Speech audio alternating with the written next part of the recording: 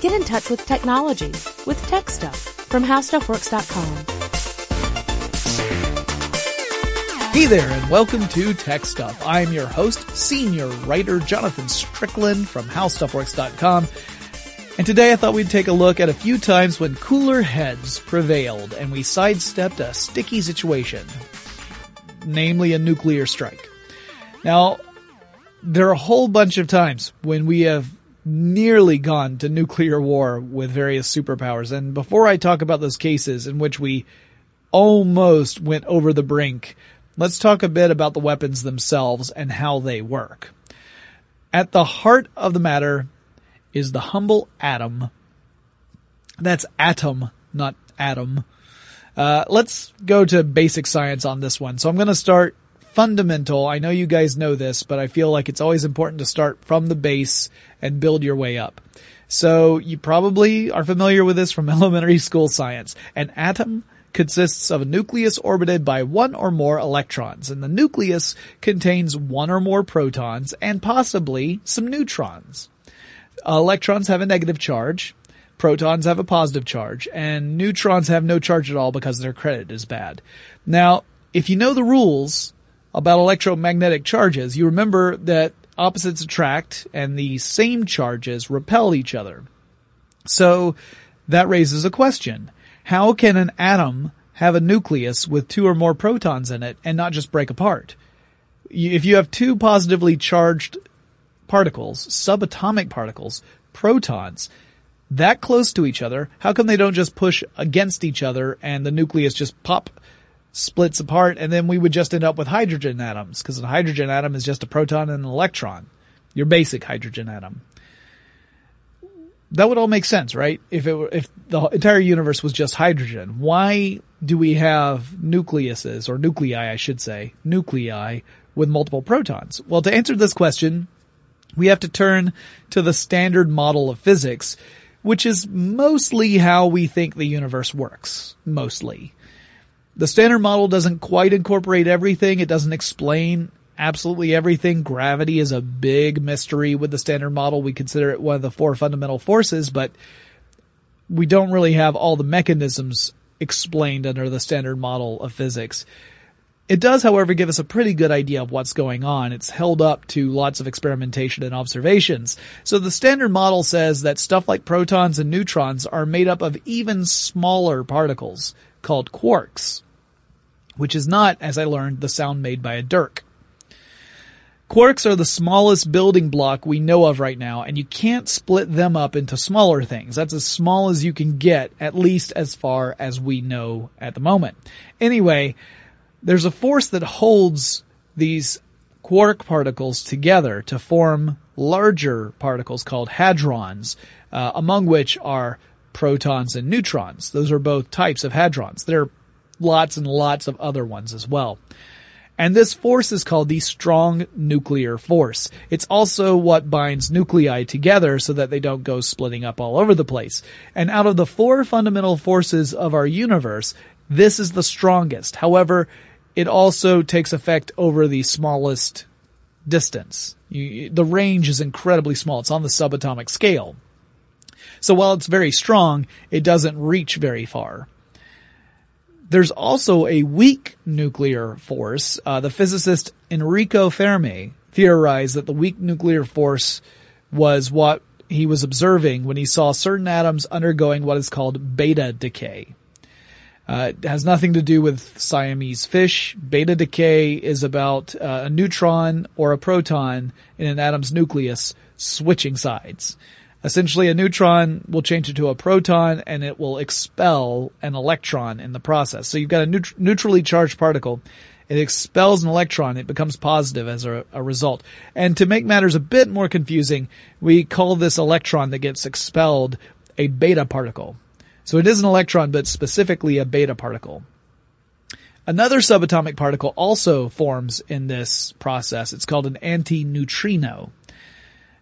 So this type of beta decay is called beta minus decay.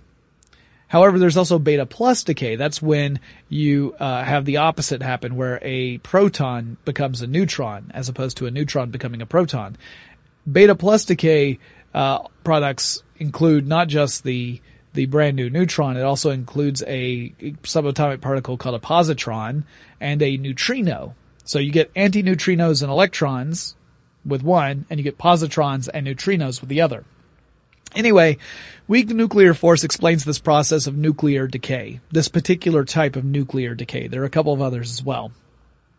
So when atoms decay, one of the byproducts is also energy. They give off energy as they decay. They radiate it. So this is the source of radiation. That's why we call it nuclear radiation. Not all atoms do this, because some of them are perfectly stable. That means that they're not going to decay into some other form because they're already stable. There's nothing for them to get more stable. It's kind of like if you were to have, a stack of things and they fall over to a certain point, they're not going to fall anymore because they're flat against the ground. That's as far as they go. That's kind of the same idea.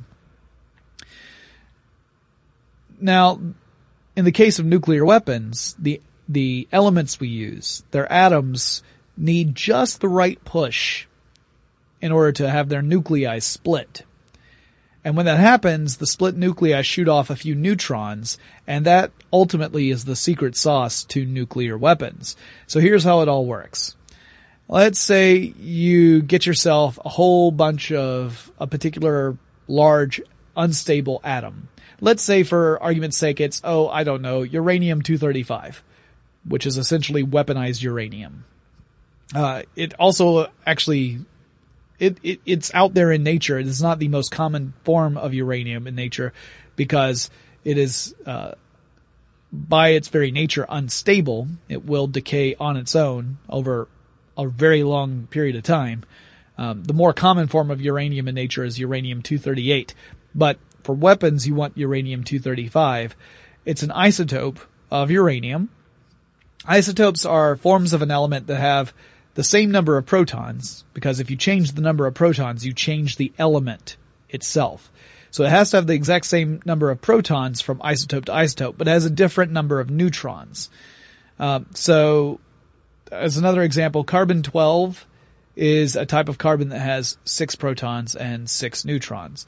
Carbon-14 is different. It's got 6 protons and 8 neutrons. It's also radioactive, meaning it will decay into a more stable form, or a more stable atom, and give off energy in that process, as well as some neutrons. So uranium-235 has 92 protons and 143 neutrons. The half-life of uranium-235 is 700 million years. Now, half-life, what that means is that if you had a chunk of uranium-235, so you've got a whole bunch of these uranium-235 atoms, it's statistically probable that after 700 million years passed, half of those atoms would have decayed into other more stable atoms. Statistically speaking, this is all about probability, not about a definite future. That's the thing you have to remember about half-life. It's about probability, not definitive outcomes. Uranium-238, that more common form of uranium I talked about, has a half-life of 4.5 billion years. So while uranium-235 is 700 million years half-life, that's a long, long time. I mean, particularly for human species, right? 4.5 billion years leaves it in the dust. Alright, so back to uranium-235. Fermi was able to create a controlled nuclear reaction using uranium-235. So what he did was he took low-speed neutrons and fired them at atoms of uranium-235 in order to break the isotope apart, splitting it. That's what we call nuclear fission. We're splitting an atom.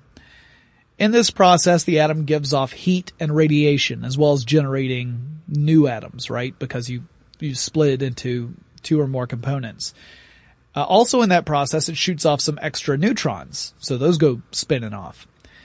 Now that means that if you had enough uranium-235 and you had a means of making sure those neutrons it gave off could hit those other atoms of uranium-235, you could continue this reaction. It becomes a chain reaction. The neutrons that get fired off hit other uranium-235 atoms, which then produce more free neutrons flying outward, which can hit more uranium-235 atoms, and so on and so forth. And each time you're doing this, it's generating more and more heat and energy and radiation. And thus, if you were to do this in an uncontrolled way, you get a bomb. If you do it in a controlled way, you can have a nuclear power plant. Our power plants are based off nuclear fission, because that's the type of nuclear power we have found to be sustainable right now. There's a real push to make nuclear fusion a sustainable means of generating electricity, but right now it is very difficult to create a sustainable version of that. We can start nuclear fusion, but generally speaking, we tend to put as much or more energy into the system as we're getting out of it. And so that doesn't really work if you want a sustainable form of generating electricity. If you're spending more than you take in, you go broke eventually. Anyway, this uncontrolled chain reaction could be more of a bomb situation. Although to be fair, in nuclear weapons, it's still very much a controlled system. It's just controlled in a way to release an enormous amount of energy in a very destructive way. Now, this requires enriched uranium. It requires a lot of uranium-235. You need a really high concentration of uranium-235 because uranium-238 doesn't accept neutrons as readily. So if you shoot neutrons at uranium-235, it's much easier to split that than if you were to fire it off at uranium-238. So weapons-grade uranium is typically about 90% uranium-235. This is a much higher concentration than you would find out in nature. So with these nuclear bombs, you have to make sure that the fuel is kept in separate subcritical masses to prevent premature detonation. So you obviously don't want this thing to go off before you intend it to, or else you're going to destroy yourself. To make it explode, you need the bomb to achieve what is called critical mass. This is the minimum amount of mass you need of fissionable material to create a nuclear chain reaction sufficient enough to act as a weapon. So over at HowStuffWorks.com, we have an article all about this, about how nuclear weapons work, and it contains a really helpful analogy. It says, imagine that the fissionable material, the stuff that you are going to split, is represented as a bunch of marbles inside a circle. If the marbles are really close together, then you shoot a marble into that circle, it's going to hit against a couple of other marbles. If you've used enough force, it's going to create a little chain reaction. That's what we're talking about with fissionable material and a nuclear bomb. But if you fire a marble off into a circle and all the individual marbles are further apart from each other, it's less likely that you're going to be able to set off that nuclear chain reaction, because even if you hit another marble, it's far enough away from its fellow marbles that you're not likely to make it a consistent, persistent nuclear chain reaction. And so that's really the difference between critical and subcritical masses.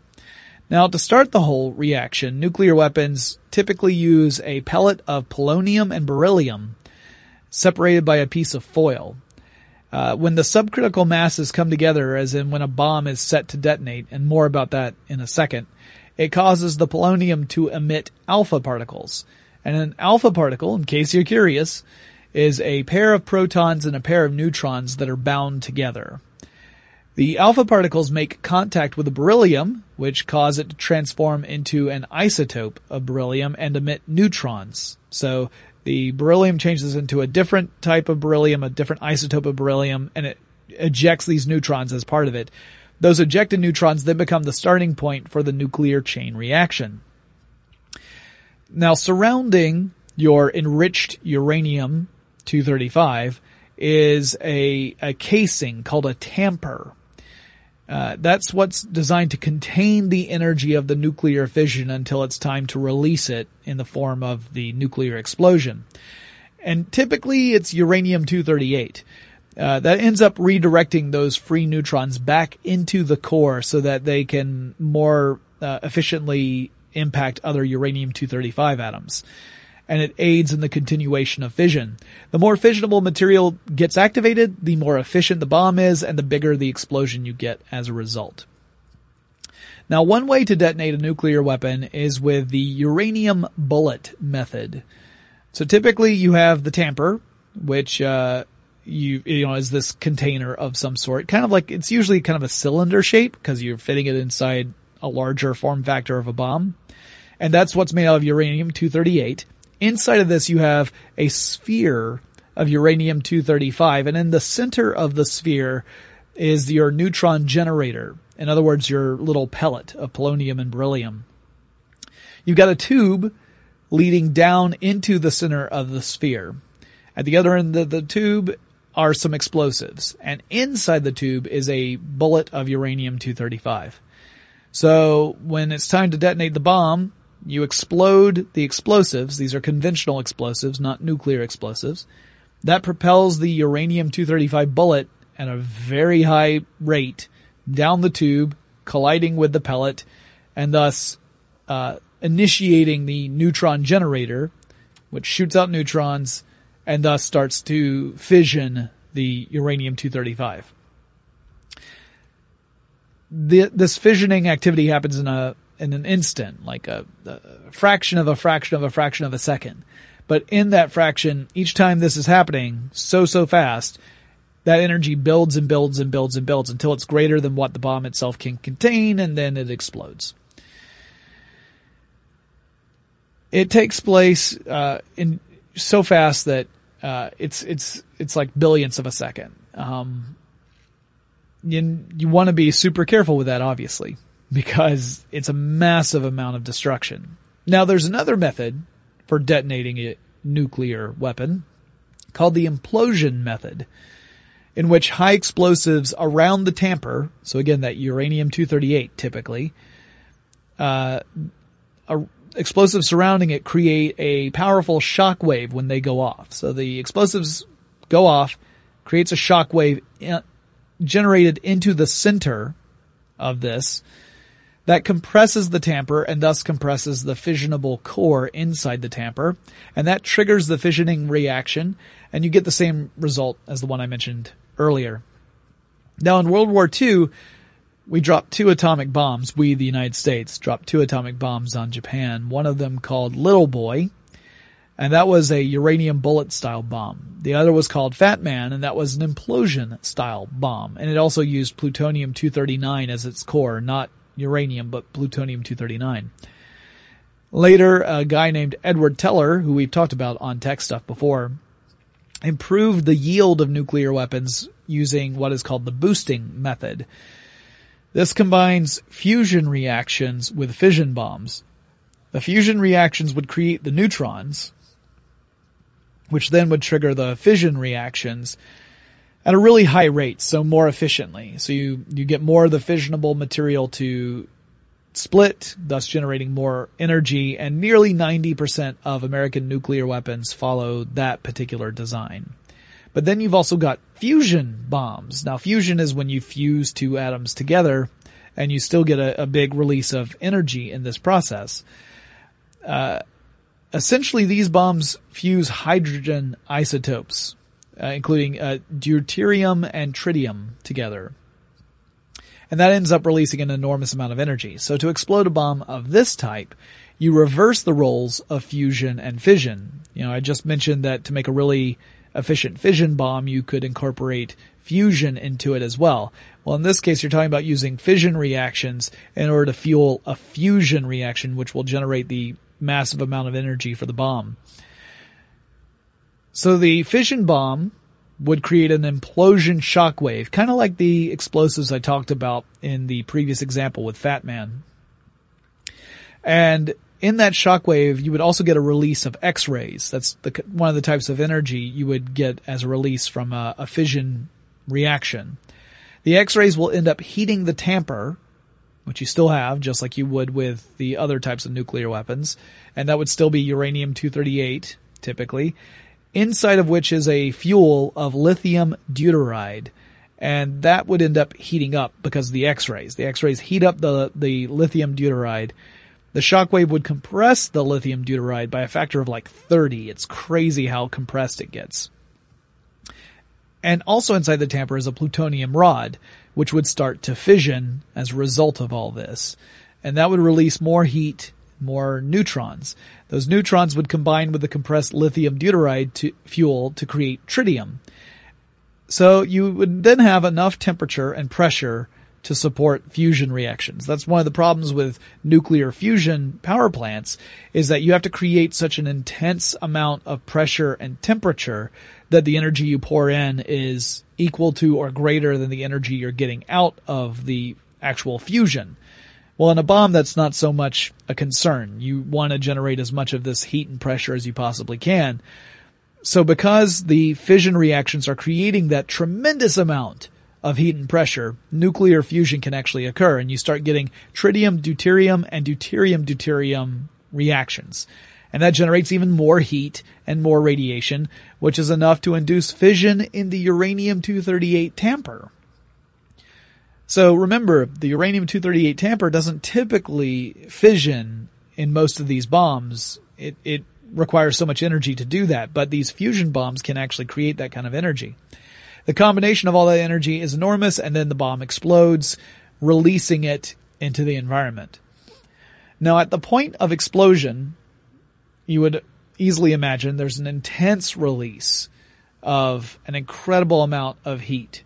And the blast also creates a really powerful pressure wave moving outward from the point of explosion. Then, on top of that, you've got the radiation, the energy being radiated out like gamma rays and other very harmful forms of radiation, followed by radiation fallout, which is typically radioactive dust and debris that originated inside the bomb itself. Stuff close to the hypocenter, which is another term for ground zero, would be vaporized because of the temperatures involved. We're talking 300 million degrees Celsius or 500 million degrees Fahrenheit. Further out from the center, the pressure wave could cause entire buildings to collapse because it's so powerful. And the heat is still intense enough to cause fatalities. It's hot enough to burn people alive, even if you're not right there at the point of explosion. The further out you go, the less effect those initial events will have. The heat will become less intense the further out, the pressure wave less effective further out. But there are a lot of secondary problems that could still be life-threatening, including things like fallout. Radiation fallout is going to spread really far and will continue to spread based upon prevailing winds of the area. And also stuff like fires. The heat's going to be hot enough to generate a lot of fires in a lot of areas, and that could end up being a very prevalent and immediate danger to you. So that's cheerful, right? Nuclear weapons are terrifying. There's no question about it. They can wreak devastation greater than anything humans have ever witnessed. And since World War II, many have worked really hard to make sure no more nuclear weapons see use ever again, but we've had a whole lot of close calls. And I'm going to go more into that in just a minute. But first, let's take a quick break to thank our sponsor.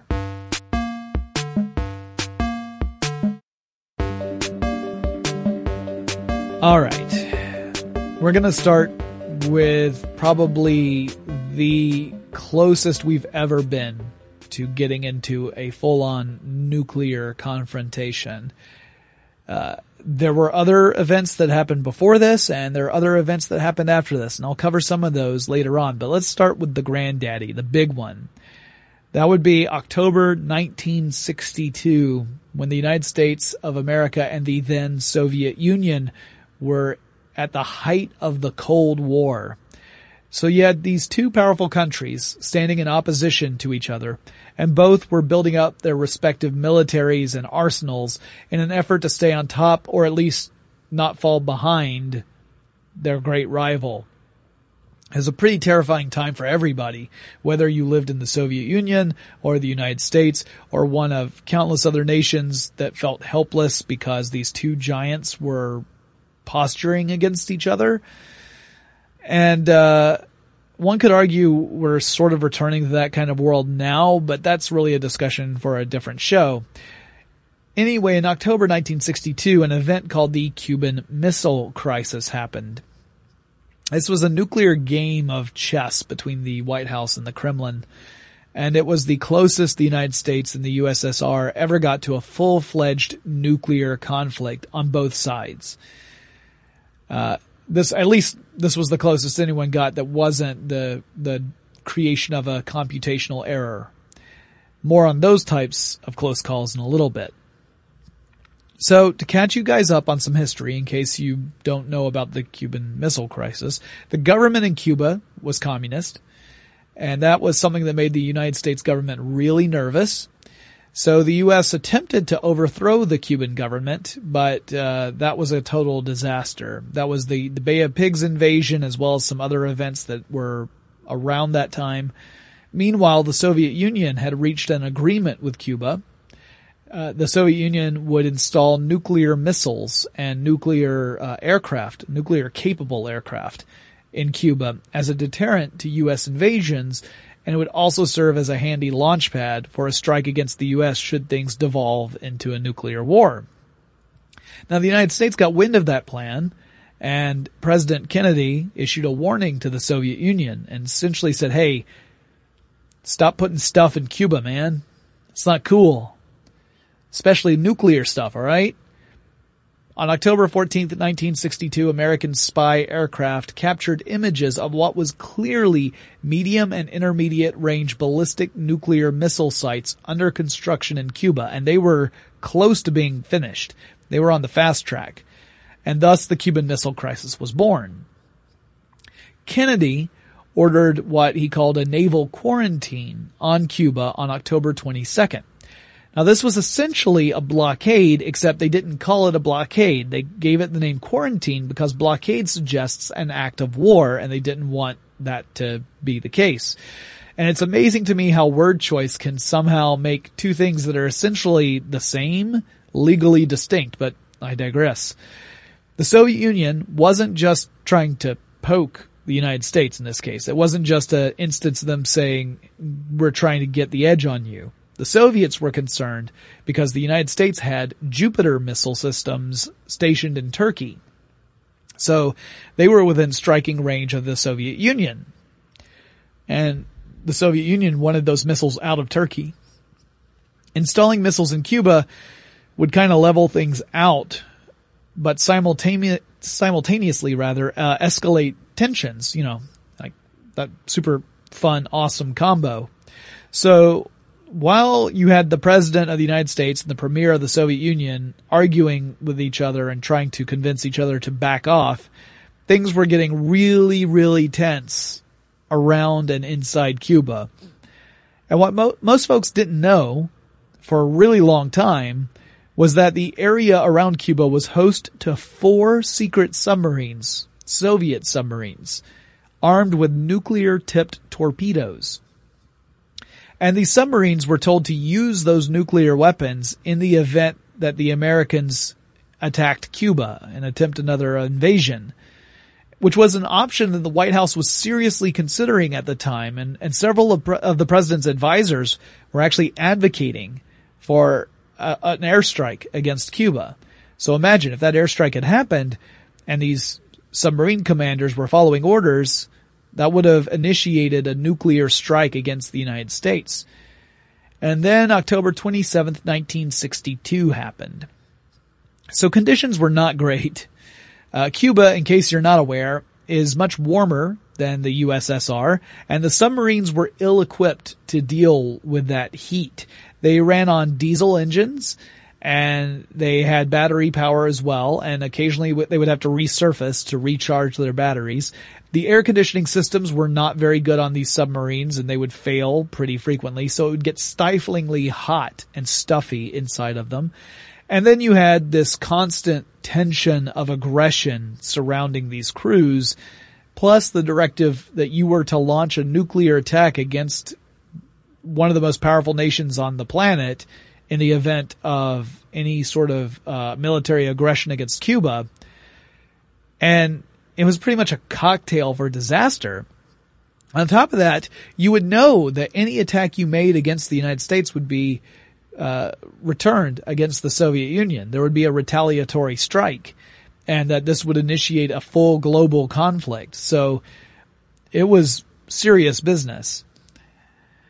Now, making matters worse than that, as if you can imagine such a thing, was the fact that the Soviet subs didn't have any contact with their headquarters. They could not get in contact with Moscow.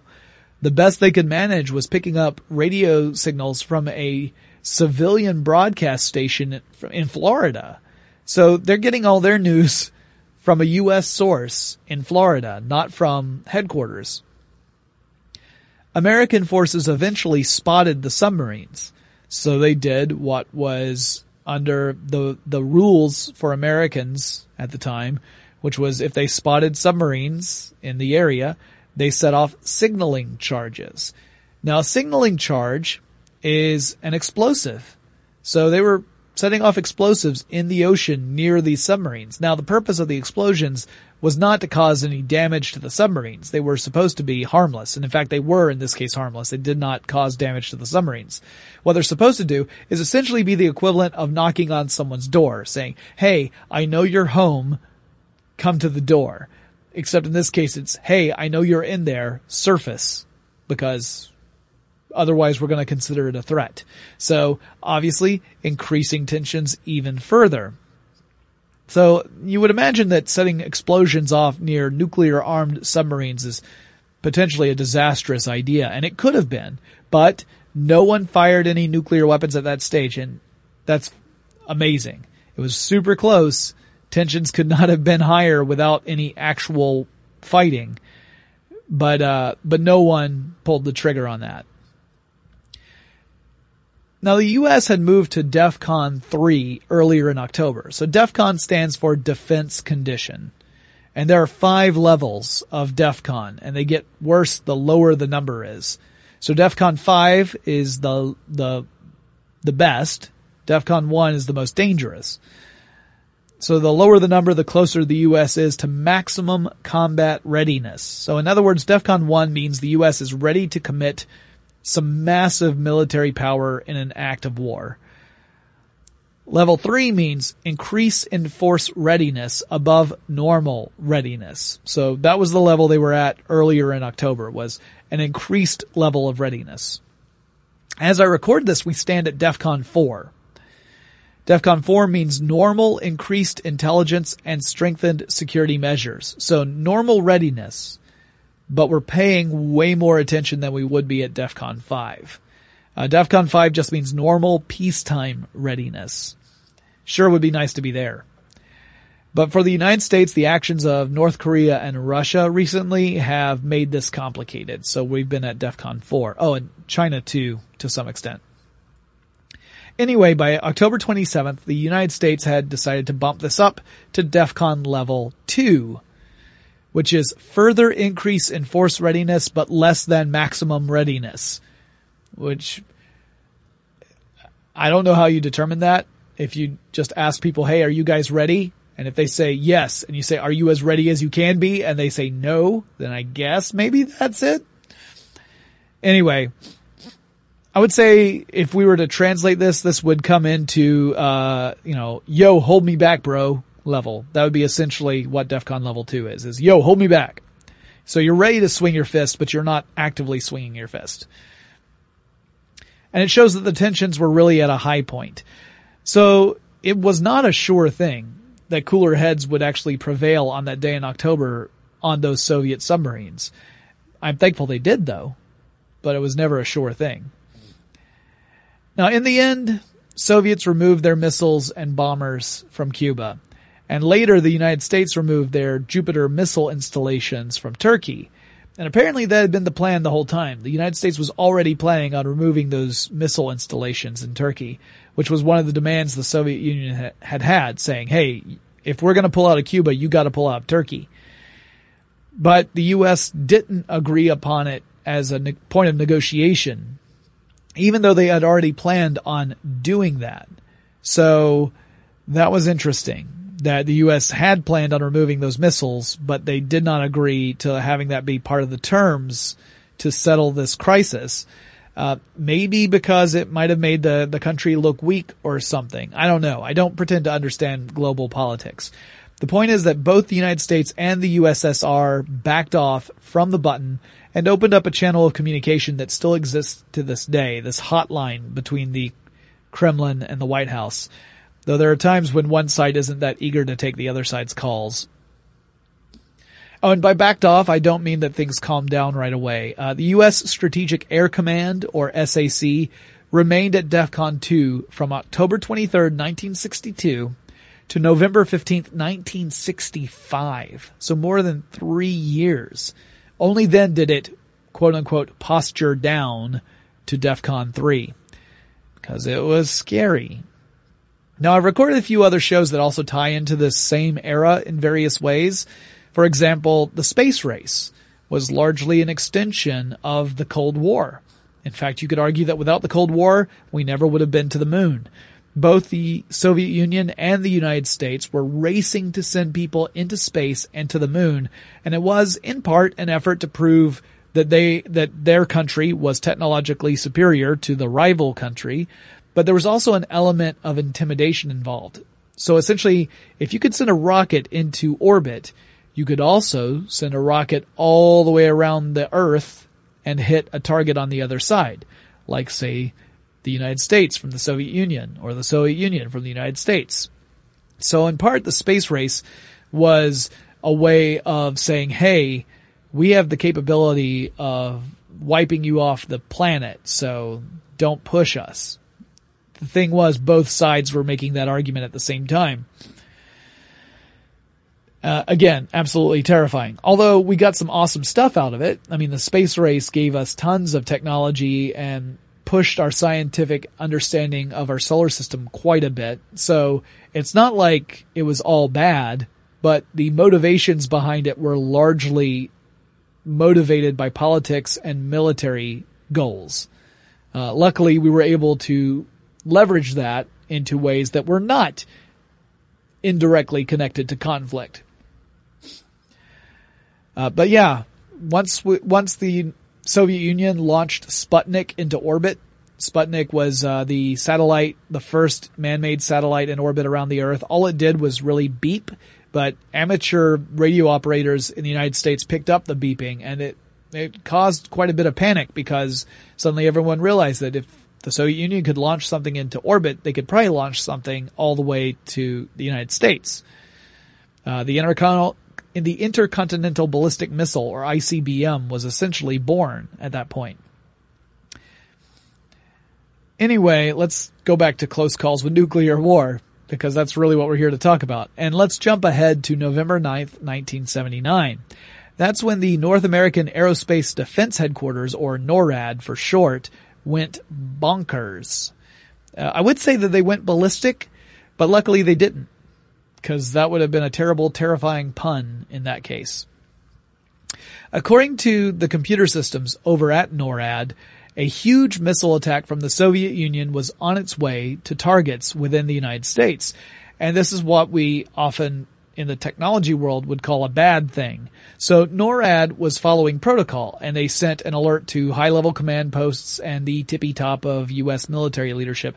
And immediately the command was given to put ICBM crews on the highest possible alert, and nuclear bomber crews were scrambled to their aircraft to prepare for takeoff. The Airborne Command Post, which is the aircraft that the President of the United States is supposed to be aboard in the event of a massive attack, this is what creates a mobile base of operations, it took off. So the Airborne Command Post took off into the atmosphere. The President wasn't on it at the time, which seems like a bit of an oversight, but it did take off. So for more than 5 incredibly tense minutes, United States operators were scouring satellite data to confirm that the Soviets had indeed launched missiles against the United States. They had the information from the NORAD computers, but they wanted, obviously, to confirm that information with satellite data. But they couldn't find any data to confirm it. United States leaders decided magnanimously not to launch a full-scale retaliation, which is a good thing because it would have turned out that they would have been committing a first strike. There was nothing to retaliate against. So what the heck actually happened? And the answer is pretty crazy, and it sounds like something from a movie like Airplane. It sounds like a deleted scene from a disaster spoof movie. What had happened was a technician had inserted a training tape into an operational NORAD computer. The training tape contained various scenarios on it, including one in which the Soviet Union launches a full-scale missile attack against the United States. And this was just to run simulations, to run what would happen in this case and how effective would a retaliatory strike be. That's all it was. But it was being run on an operational NORAD computer, which interpreted this to mean the Soviet Union had actually launched an attack, not that it was a simulation. So a training tape very nearly started World War III in 1979. The United States wisely decided that it would be a really good idea to make sure NORAD computers would not be able to run training tapes in the future. And so they nerfed it, essentially. They removed that ability for NORAD computers to run these simulations. Now, I've got a lot more to talk about as far as false alarms and close calls go, but before I jump into that last section, let's take another quick break to thank our sponsor.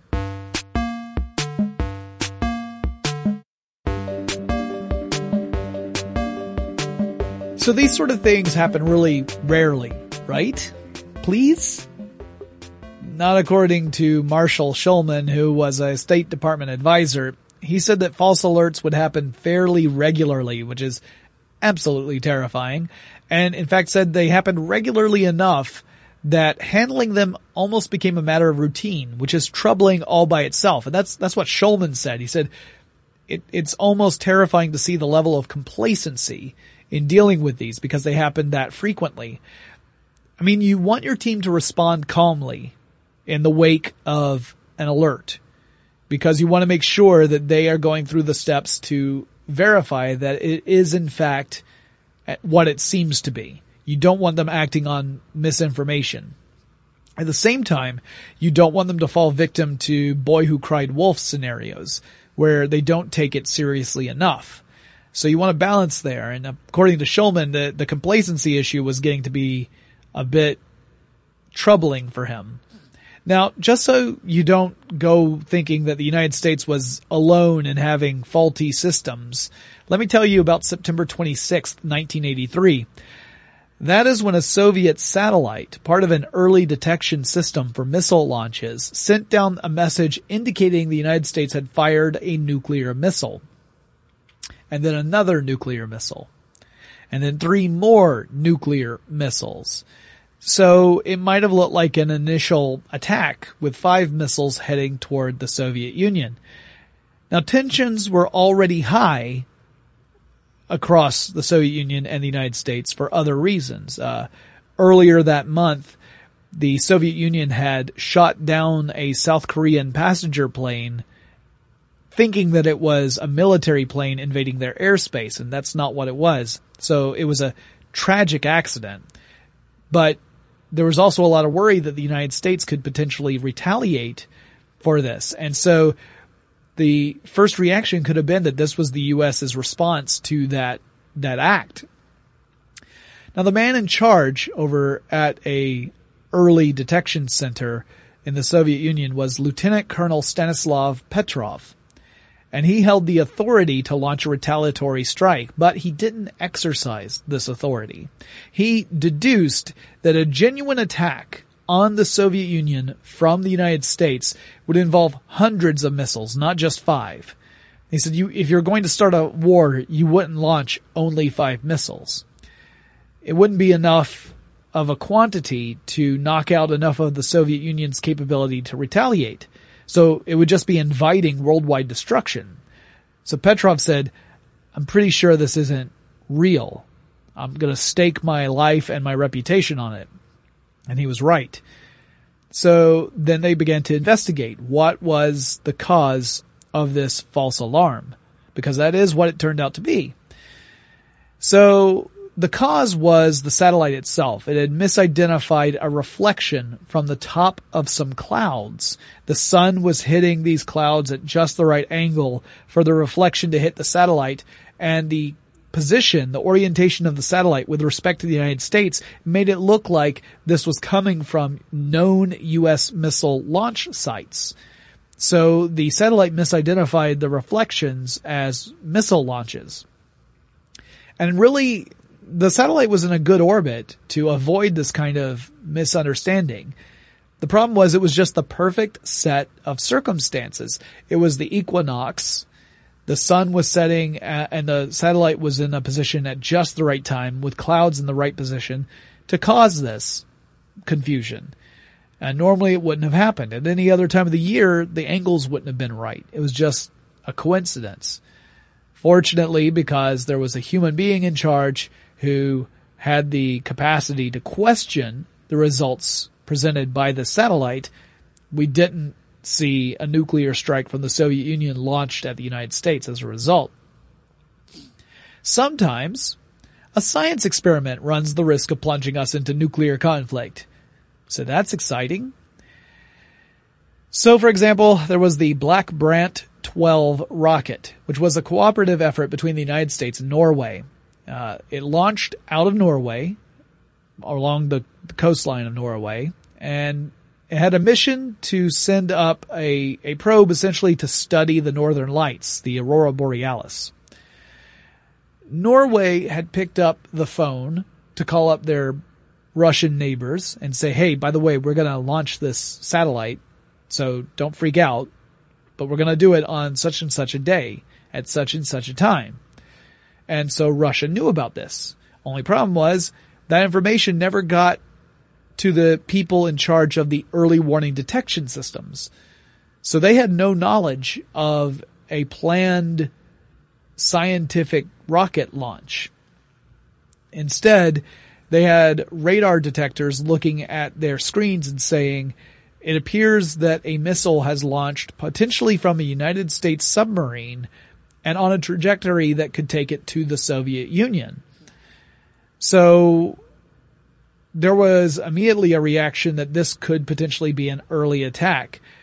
And in fact, there was worry that perhaps this was a warhead meant to explode to knock out radar detection so that we can then have an entire full-blown attack follow it and the radar systems would be down in the meantime.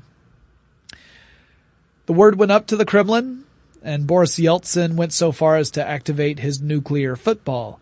The nuclear football is a device that leaders use to authorize a nuclear strike. Other radar centers and Russian satellites couldn't find any evidence of any other missile preparations. So there was no other corroborating evidence to suggest that this was, in fact, a legitimate missile strike aimed at the United States. So this led the Russians to conclude it wasn't actually an attack. And eventually the word got out that this was a scientific mission that had previous authorization and that Russia had been in communication with Norway the whole time. It just never got to the military side. Whoopsie daisy. Almost went into full nuclear war over that. And you probably heard the story about how a flock of birds nearly initiated World War III. That was actually an oversimplification of what had happened. It was a story that actually predates the Cuban Missile Crisis. This goes back to the Suez Canal crisis in Egypt. The Suez Canal had proven to be critical during both World War I and World War II, and so lots of different entities wanted to have control over the canal for strategic purposes. This included the Soviet Union, Egypt, and the United Kingdom. So you had a lot of tensions in the area. And the whole conflict is way too complex to get into. I'm pretty sure the stuff you missed in history class hosts have talked about the Suez Canal crisis in the past. And it, like I said, it gets super complicated. But I can talk about a series of coincidental events that nearly led us to World War III. It happened on November 5th, 1956. NORAD detected these coincidental events, which collectively looked like it could have been a big aggressive move by the Soviet Union, like an actual massing to attack other areas of Europe and possibly launch attacks against the United States. Those coincidences included a fleet of ships, Soviet ships, moving from the Black Sea to the Aegean Sea. There were a large number of MiG jets reported flying over Syria. There was a report of a British bomber being shot down also in Syria. And then there was an unknown number of unidentified aircraft detected over Turkey. But each of those events turned out to not be that big of a deal once the details were learned. So it's fortunate that no one thought those collective events actually amounted to a full attack. The fleet maneuver turned out to just be a routine exercise among the Soviet fleet. It had nothing to do with any sort of aggressive act. The group of MiGs was much smaller than had been reported. It wasn't like 100 jets. It was actually a typical escort detail. The British bomber hadn't been shot down. The aircraft had suffered a mechanical failure and they had to make an emergency landing in Syria. And the mysterious aircraft flying over Turkey turned out to be a flock of swans, which after lengthy questioning turned out not to be Soviet agents. And let me give you one last example of a close call. There are more besides this one, by the way, lots more, but here's one last one. On June 3rd, 1980, defense displays at the Pentagon, the White House, and in NORAD flipped out. Now, they had a display of 4 digits, which usually read as 0000, just 4 zeros straight across. These were numbers to indicate any nuclear missiles that had been detected as being launched. So you want to see all zeros. If there's any number besides a 0 on that display, that's a big problem. The counters began to show the number 2 instead of 0, indicating a massive missile attack. And so to be certain, bomber crews were given orders to prepare their aircraft and missile launch systems began to warm up for a retaliatory strike, while the top brass tried to figure out if this was in fact for realsies or not. Luckily, said brass determined that it was not for realsies, and they ordered everyone to stand down as a result. 3 days later, the same thing happened again, and again everyone got prepared for a massive retaliatory strike. And 2 false alarms that could cause a nuclear apocalypse warranted a full look at the system. Technicians traced the problem to a single computer chip, just one computer chip in the entire system that wasn't wired correctly. So replacing that chip solved the problem, and they stopped having this issue with the display giving a false indicator of missile launches. That one faulty chip could have resulted in a nuclear war, or at least a nuclear strike, which is absolutely terrifying. So what is the moral of the story here? Well, one thing is that nuclear weapons are super duper scary. I'd love to see them become a thing of the past, but they're incredibly powerful, and all it takes is one critical error to cause untold amounts of damage or precipitate a globally catastrophic series of events. But another lesson to take here is that we at least have been fortunate so far to have people calm enough to reevaluate a situation before committing the ultimate act of warfare. It sure would be nice if it weren't necessary to say, thank goodness we have the right folks in the right place at the wrong time, but thank goodness we do have them. Now that's all for today. Next time, I hope to have a super duper happy, silly episode of Tech Stuff. I hadn't planned on going quite so dark quite so quickly after that last dark episode we did, but this topic was fascinating to me, and I thought relevant considering the state of the world today, so I thought it might be interesting for you guys too. Now, if you have suggestions for future episodes of Tech Stuff, you can write me. The email address for the show is techstuff@howstuffworks.com, or you can send me a note on Facebook or Twitter. The handle for the show at both of those is TechStuffHSW. And remember, you can watch me record these shows live on twitch.tv/techstuff on Wednesdays and Fridays. Visit the Twitch page to see the schedule. And I'll talk to you guys again really soon.